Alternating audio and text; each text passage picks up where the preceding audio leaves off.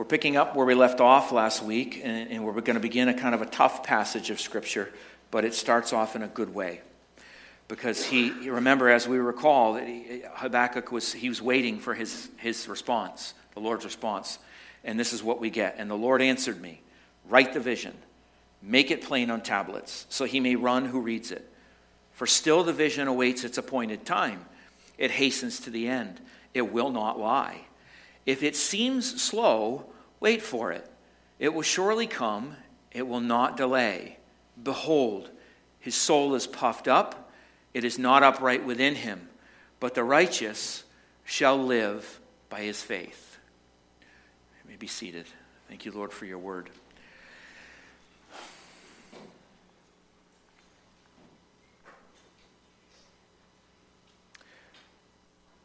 Father, make our hearts tender to what we need today. Make your word live to us. Show us our Savior. Show us ourselves. And make your word live to us, Lord. In Jesus' name. Amen. It's a common verse we all know. I've titled it, The Righteous Live by Faith. Trying to be as original as possible, as I always am. I figured I wouldn't get too creative there, but what I want us really to look at, that we're going to tackle today, and I'm going to work through this as best I can, but it's going to take a little bit because there's some unpacking in these little verses, is that circumstances ought to never determine our faith. Circumstances ought to never determine our faith. Our faith ought to be the lens through which we navigate our circumstances. Being tested, as Habakkuk was tested, will stretch our faith. It's intended to.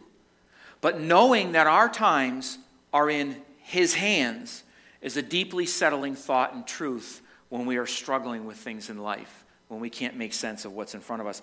And you know, the Apostle Paul wrote to the church in Rome in his letter. He said this in chapter 15 and verse 4. He said, "For whatever was written in former days was written for our instruction, that through endurance and through the encouragement of the Scriptures, we might have hope." We might have hope. I'm going to repeat this because he did so. I like to hear these things myself. I hope it's helpful for us all. He wrote that, and he did so as an encouragement and as an instruction to the people of Rome, to remind them, pointing them in the direction of the only reference that the people of God have in their times of struggle: his word. His word. His word is given to us for encouragement, for harmony within the body, within our own spirits, as it were, in the midst of whatever circumstances that they find themselves in and that we find ourselves in. It is given for our encouragement, which begs the question for us, as I was taking a look at this: how do we all handle crises? When we are confronted with things, how do we address them? Perhaps a moment in time that makes absolutely no sense at all to you. How does one stay steady in the storms of life when our boat gets a little topsy-turvy? With questions sometimes that are just so hard to grapple with in our life that we can't get our hands around. Or worse yet, we keep asking for answers and we don't get answers. But we know that God hears us, and yet his answer is silence. How do we wrestle with those? Well, the challenge here for us is that the believer has all that they need in this book. God is not silent. Read your scriptures out loud. He speaks.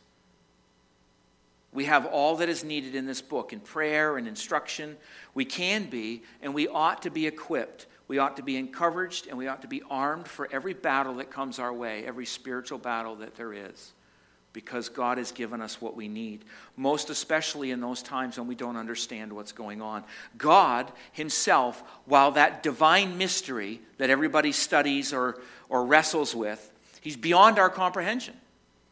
Anybody who tells you he's got God figured out, find another way to go and don't talk to that person.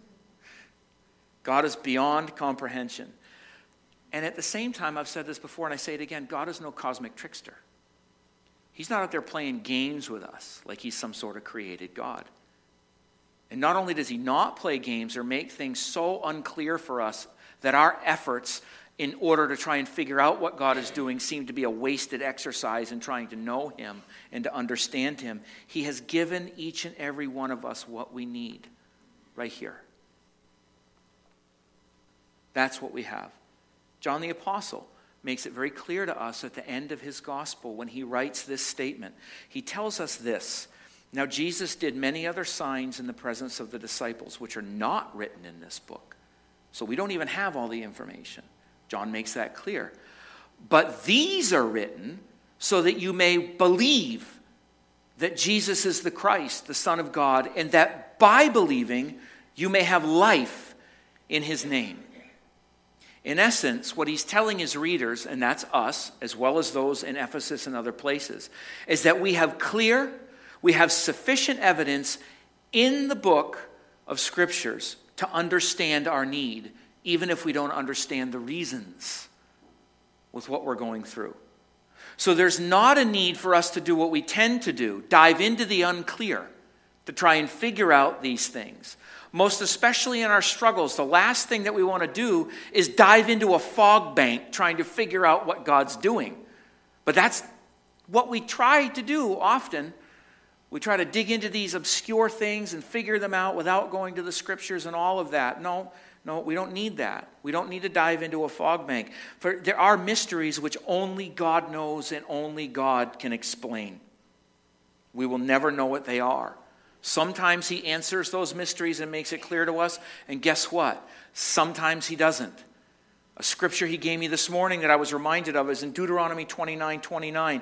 "The secret things belong to the Lord, our God, but the things that are revealed belong to us and to our children forever, that we may do all the words of his law." So we know what we need to know. So when we tackle things in life and in the Bible, we have to know that there's always going to be a faith piece within that. Because we're not going to understand everything. We're not going to get our hands around the great mysteries of who God is, or sometimes why he does the things that he does within our lives, because they really don't make sense. But we have what we need clear for us. But we need to remember the tension is that there's always a faith piece. As with anything in life, we have to exercise faith. We have enough to believe, but not enough to stand outside of faith. We always have enough to believe. So we're not just believing in something willy-nilly, but it's substantive. But we still need our faith, because if we didn't need our faith, we would have no need of God. Remember, he's not the cosmic trickster. He's God. He's beyond understanding and comprehension, so he gives us what we need. Habakkuk finds himself in just such a position this morning. This is what we're looking at in chapter 2 in this short section. It's a very loaded piece of scripture, and one in which we find God's response. Now, we're only tackling a few verses, and you'll figure out why as we unpack this whole thing. Verse 4, as I have said, is quoted how many times in the New Testament? 3 times in the New Testament. Okay, so what? Who cares? Well, here's why we ought to care.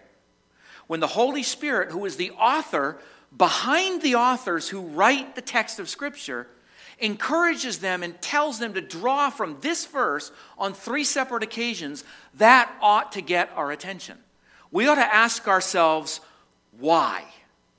Why here? Why this verse? What's the purpose? What's the importance of it? Well, the importance of it for us is to understand, to know exactly what this is supposed to apply and look like within our lives. In Romans 1, Paul's talking within the context of idolatry and God giving people over to every kind of worldliness and wickedness when he quotes this. So just before laying all that out, that this is the world in which you live in, the people who don't believe in God, this is what it looks like. You can't expect Christian behavior from non-Christian people. Before he lays all this out, in the midst of that, he says, "For I am not ashamed of the gospel, for it is the power of God for salvation to everyone who believes, to the Jew first, also for the Greek. For in it the righteousness of God is revealed from faith to faith. As it is written, the righteous shall live by faith." So in the midst of all of the things that are going on, this is how the righteous operate. It doesn't look like it's supposed to, but this is how the righteous are to operate. He then has to unpack it for the Galatian church. Because in Galatia, he's dealing with being bound by the law and by performance-based acceptance. People feel they have to do and do and do and do in order for God to be happy with them. Why? Because they're being taught poorly. Judaizers are coming in, and they're challenging in exactly the opposite direction of what Paul had taught. They're telling these new converts that they have to become Jewish first. You have to be circumcised, you've got to obey all the laws, you've got to do all this stuff. Then in Jesus, God will accept you. And no. Paul says, no, in the midst of this, you need to understand this, Galatians 3:11. It is evident that no one is justified before God by the law. For the righteous live by faith. Anyone who has studied the law understands that Abraham wasn't bound to the law. The law was given 400 years after Abraham showed up. He lived by faith. And then finally in Hebrews 10, which we're going to unpack as we get towards the end, it's the last place that he touches it. It's more closely related to Habakkuk than any other one. In the midst of trial, in the midst of persecution, in the midst of struggling because of their belief, the wicked seem to rule. They seem to get away with whatever they want. They seem to do whatever they want. In the midst of that, the people of God are trying to figure out what we're supposed to do. And the challenge was to go back, kind of like they did in Galatia, to maybe if we just open up the sacrifices again and we start doing this, that maybe that'll work. No, that's not how it's supposed to work. In the midst of all of those challenges, that ought to sound familiar to us, because with his faith wavering, this prophet Habakkuk is being encouraged and he's being challenged at the same time. You see, before God gets into how it is he's going to deal with these Babylonian people, he has to put this prophet's feet, as it were, back on some solid ground, because he's kind of a donkey on the edge here. He gives Habakkuk just what he needs, as God always does, helping him to understand that everything's going to be okay. Listen, I see that it's not looking okay right now, but everything's going to be okay. Even though you may not live to see that truth, that it's going to be okay, that day will happen. And that's something that we need to really rest in. We may not see it, but that day will happen. Wanting to ensure that it's not forgotten to time, what does he tell Habakkuk to do? The Lord gives him a command. He answered me, write the vision. It's the first time he says this. Write the vision. Make it plain on tablets. Don't make it cryptic. Make it plain on tablets so he may run who reads it. For still the vision awaits its appointed time. In other words, it's not going to happen right away. It hastens to the end. It will not lie. It's going to happen. If it seems slow, wait for it. It will surely come. It will not delay. Behold, his soul is puffed up. It's not upright within him, but the righteous shall live by his faith. Look I got it under control. Write it down on a tablet, Habakkuk. Make it very plain for people to understand. And for goodness sake, make it permanent. I don't want this to be lost to the wind. Make it permanent. Put it on stone, not on parchment. I want to make sure that this vision stays, because it's going to take a while to get here. It was a minimum of 70 years before they even came back from captivity. But it'll take a while, but it'll get here. Get here it will. And get there you will. That's a guarantee of God, no matter what situation we're in. Don't think for a moment that because things take a long time that they won't come to pass. Don't ever think that way, because they will always come to pass if God has promised that they will. Why? Because God is faithful. But we need to remember something else. He is also very purposeful in everything that he does. God is purposeful in everything that he does. You see, this complaint, and at times the mocking of God kind of lollygagging, where is your Jesus? Where is your Jesus? We read it in the New Testament, don't we? That was pretty prevalent in the time of Peter and Paul. You keep saying Jesus is coming back, Jesus is coming back. Well, man, it's been on about 30 years, and all you keep saying is he's coming back. Where is he? Peter responds to such things this way. But do not overlook this one fact, beloved, that with the Lord 1 day is as 1,000 years, and 1,000 years is as 1 day. The Lord is not slow to fulfill his promises, some count slowness, but is patient towards you, not wishing that any should perish, but that all should reach repentance. God is faithful to his promises all the time, but he is also very purposeful in his delay. Why? Peter makes it clear. He doesn't want anybody lost. faithful to his promises, purposeful in his delay. He does not want anybody lost. Peter says he is patient with you. I found that interesting, coming from the most impatient man on the planet. Do you think the apostle at that point in writing his letter really learned to appreciate the Lord's patience with him? The grace that God gave him? I think so, absolutely. All of his mess-ups, his boastfulness, his bragginess, his mouth would write checks that the rest of his body never had the ability to cash all the time. His betrayal of Jesus, literally by not denying that he even knew who Jesus was. All on his mind as he wrote, God is faithful and he is patient towards you. Peter understood the grace of God is seen in the patience of God, not only towards his people, but also toward those not his yet. We need to remember that. That's common grace. I wonder, though, when we get frustrated with the way the world works, with the way things happen, are we grace-filled? Are we patient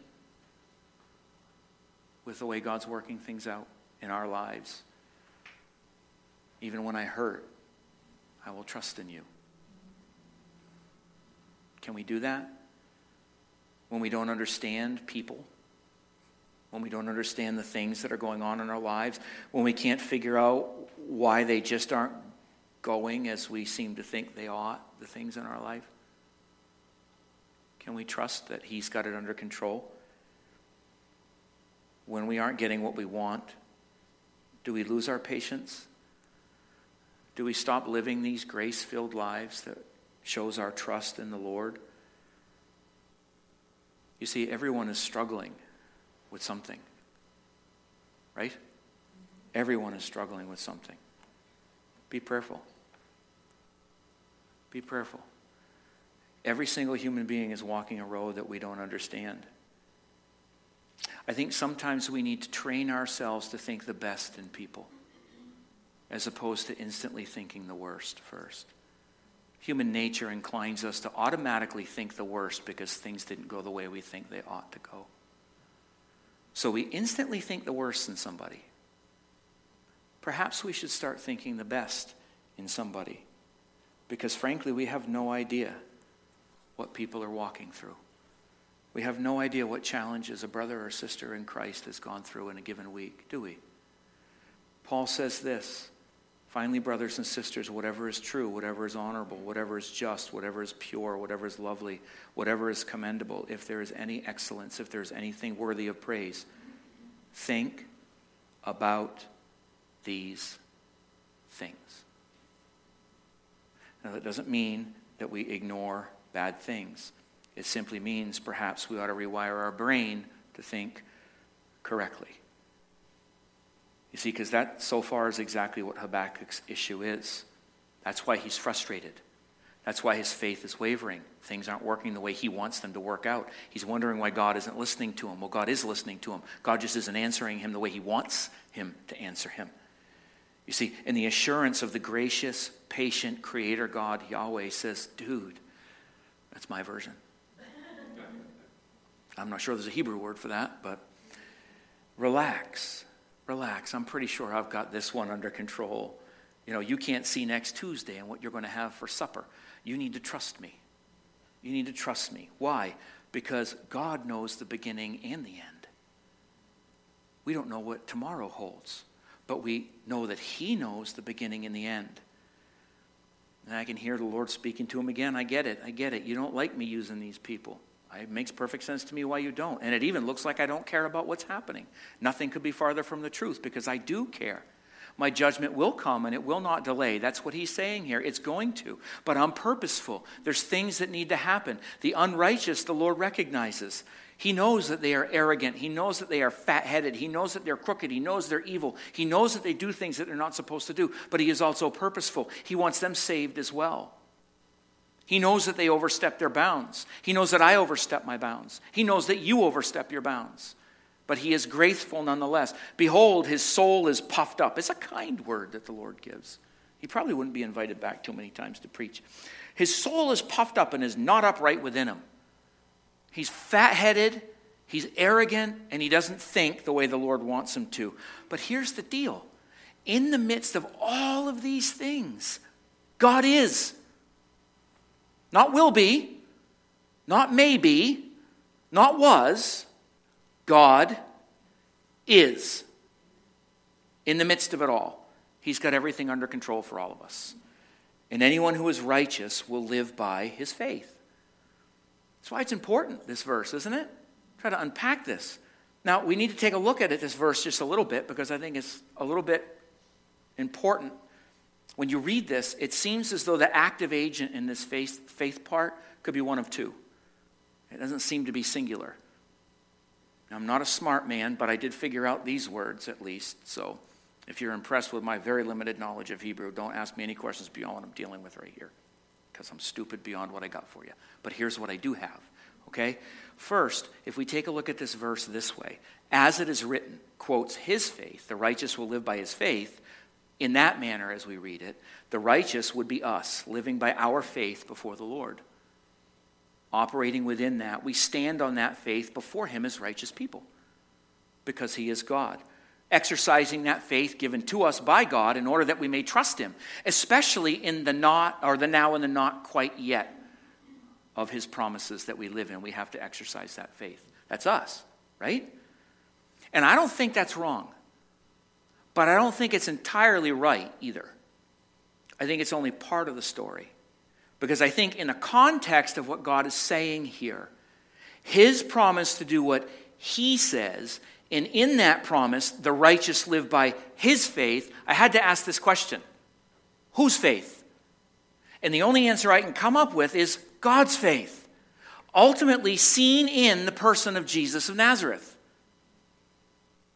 The Galilean carpenter, the perfect Israelite, fulfilling every single one of God's promises that he said here, the Messiah King. His faith. He was faithful to the end.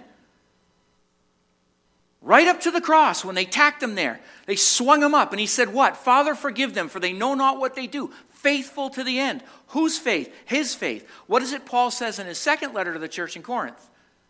Right in the first chapter, he says this, for the Son of God, Jesus Christ, whom we proclaim among you, Silvanus and Timothy and I, was not yes and no, but in him it is always yes. For all the promises of God find their yes in him. That is why it is through him that we utter the amen to God for his glory. For his glory. You see, because of the faithfulness of the Son of God to the covenant promises of God, which we see in Habakkuk, we now stand in his faith before God. Now, I exercise that faith, but it is Jesus' faith that is given to us as a gift. And then we grow in that. The faithfulness of the Son of God to the covenant promises of God allow us now to stand in his faith in the presence of God. Now, is it our faith to exercise in this life? Yeah, it is. See, that's the conundrum, isn't it? But the righteous live by and because of his faith. See, our exercise of faith is no less than Habakkuk's is supposed to be in this story that we have from this prophet. In the middle of trial, in the middle of struggle, a world in which chaos and conflict is the rule of the day, we are called to stand faithfully present within whatever situation God has placed you in. With all of its trials, with all of its struggles, with all of its unknowns, with all of its fear, with all of its successes and victories, we are called to stand faithfully present within. It's the command of Paul in Ephesians 6, where we are equipped by God through the Holy Spirit of God with the armor of God. Why? Because in this world you will have trouble. Now, I know we don't like that because that makes us uncomfortable. But the Bible tells us that we are going to struggle. We are going to have trouble. But what did Jesus say? He said, take heart, for I have overcome the world. I've overcome it all. Even if it doesn't make sense to you. And he has equipped you and I to be a victorious overcomer by faith in him. And if you got nothing else to hold on to the faith that he gives you, because the righteous live by his faith. He will hold you up in that storm. When you don't even have enough faith, the word promises that he has you. And he will hold you. You see, the writer of the Hebrews was unpacking this when quoting Habakkuk. That's why Hebrews is so important for us to understand. He's applying it in just the same way that the prophet would have understood it.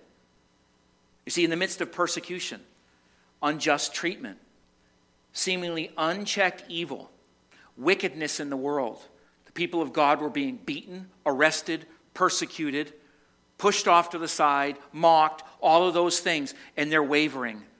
Perhaps we do need to go back to the old systems. Perhaps we do need to start sacrificing animals again. Perhaps we do need to do that.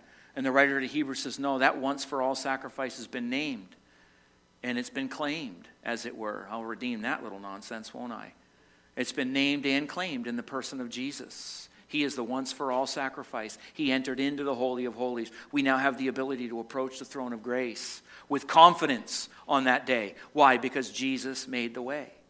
And we stand in his faith in the midst of all of these things. But the difference between the people in the letter to the Hebrews and the people that Habakkuk is dealing with is that it's no longer Babylon. Guess who it is? It's Rome.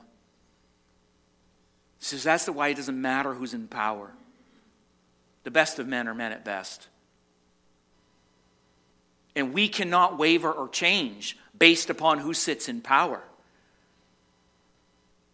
Because sometimes it's good and sometimes it's bad, but Jesus always is. So we hold on to that. See, he says this, the person, he or she, we don't know, and I'm not that bold to say who. Somebody wrote this letter, and it's been preserved for us. He states this doctrine of faith. But recall the former days when after you were enlightened, you endured a hard struggle with sufferings, sometimes being publicly exposed to reproach and affliction, and sometimes being partners with those so treated. For you had compassion on those in prison, and you joyfully accepted the plundering of your property. I'm going to stop there just for a second. Let's just let that sit as I'm coming close to a close here, but I just want us to just hear that. In this country, because I can't speak for other countries, but as a pastor, I get very concerned. I have people talk real boldly about how they'll take anything for Jesus, but they can't show up to church on Sunday because the weather's bad. Now, I'm not for nothing, I'm not being disrespectful, I'm just saying. If we're going to talk big, we need to make sure we can walk big. Because you see what's going on here? Is to believe in Jesus costs. It cost these people their houses, their property, their belongings. It cost them prison. And we get cranky because we can't pray on the village green. Oh, we're being persecuted. No, you're not. They come to me when someone's whooping up on you because you're preaching Jesus and him crucified. Let me know when you've been spit on or hit or arrested for the cause of the gospel of Christ. We have got it so easy in this country, and yet we think we've got it so hard. We don't. Listen to this. Since you knew that you yourselves had a better possession and abiding one. That's the doctrine of faith. In the midst of all of this nonsense, it looks like you're on the losing end of the stick. You're in prison. You're getting beat up because you refuse to say, I won't believe in Jesus. There's your faith piece. That's the doctrine.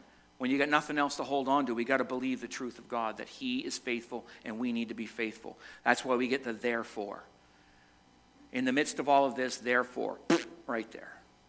Well, what's it there for? Because he then gives us application. Do not throw away your confidence, which has a great reward. For you need endurance, so that when you have done the will of God, you may receive what is promised. For yet in a little while, and the coming one will come and not delay, but my righteous one shall live by faith.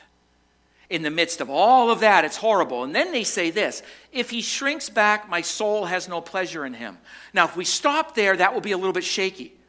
And I'm glad that whoever wrote this didn't stop there, because we got a big fat but right there. But We are not of those who shrink back and are destroyed. That's encouraging. That's a good application. But of those who have faith and preserve their souls. So we can stand on that. If the righteous live by faith, we will not waver. We will not waver. You see, that could very well have been written to Habakkuk, couldn't it? It could very well have. But it was written to Christians living within one generation of the promise of the return of Jesus. He told them that he would come and they would not delay. You see, Jesus fulfilled that promise ultimately, didn't he? Jesus was the one that fulfilled that. And now here we are, some people seemingly thinking that it's slow. Why? Because it's been 2,000 years on and Jesus hasn't come back yet. And we wonder why it is he hasn't answered anything. Well, you see, in that context, and understanding all of these things and the way our world looks, to me, that makes Hebrews 11:1 become so very hopeful and so very important to us.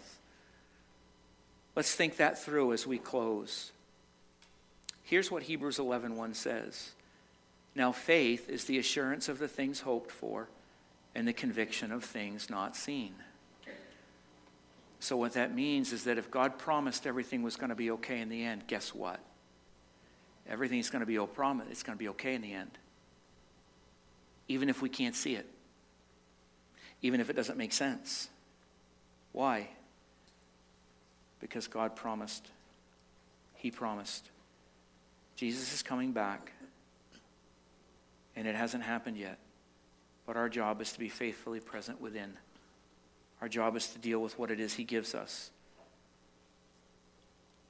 Whatever task God gives you, your job is to stand. Your job is to trust him. Your job is to believe that God is going to encourage you, that he's going to hold you, that he's going to keep you. He's going to give you everything you need, even though you may not have all the answers.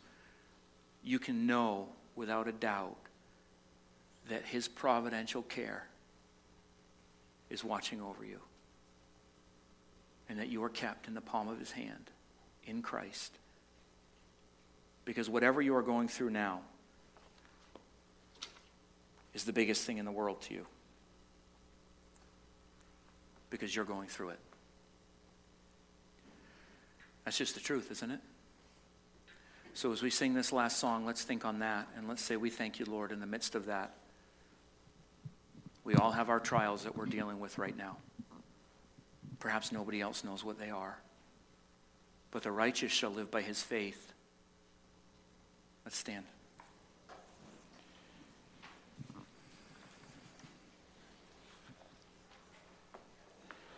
Father, we thank you, Lord. As we close in this last song, prepare our hearts, prepare our minds. Thank you, Lord. Let's just sing together.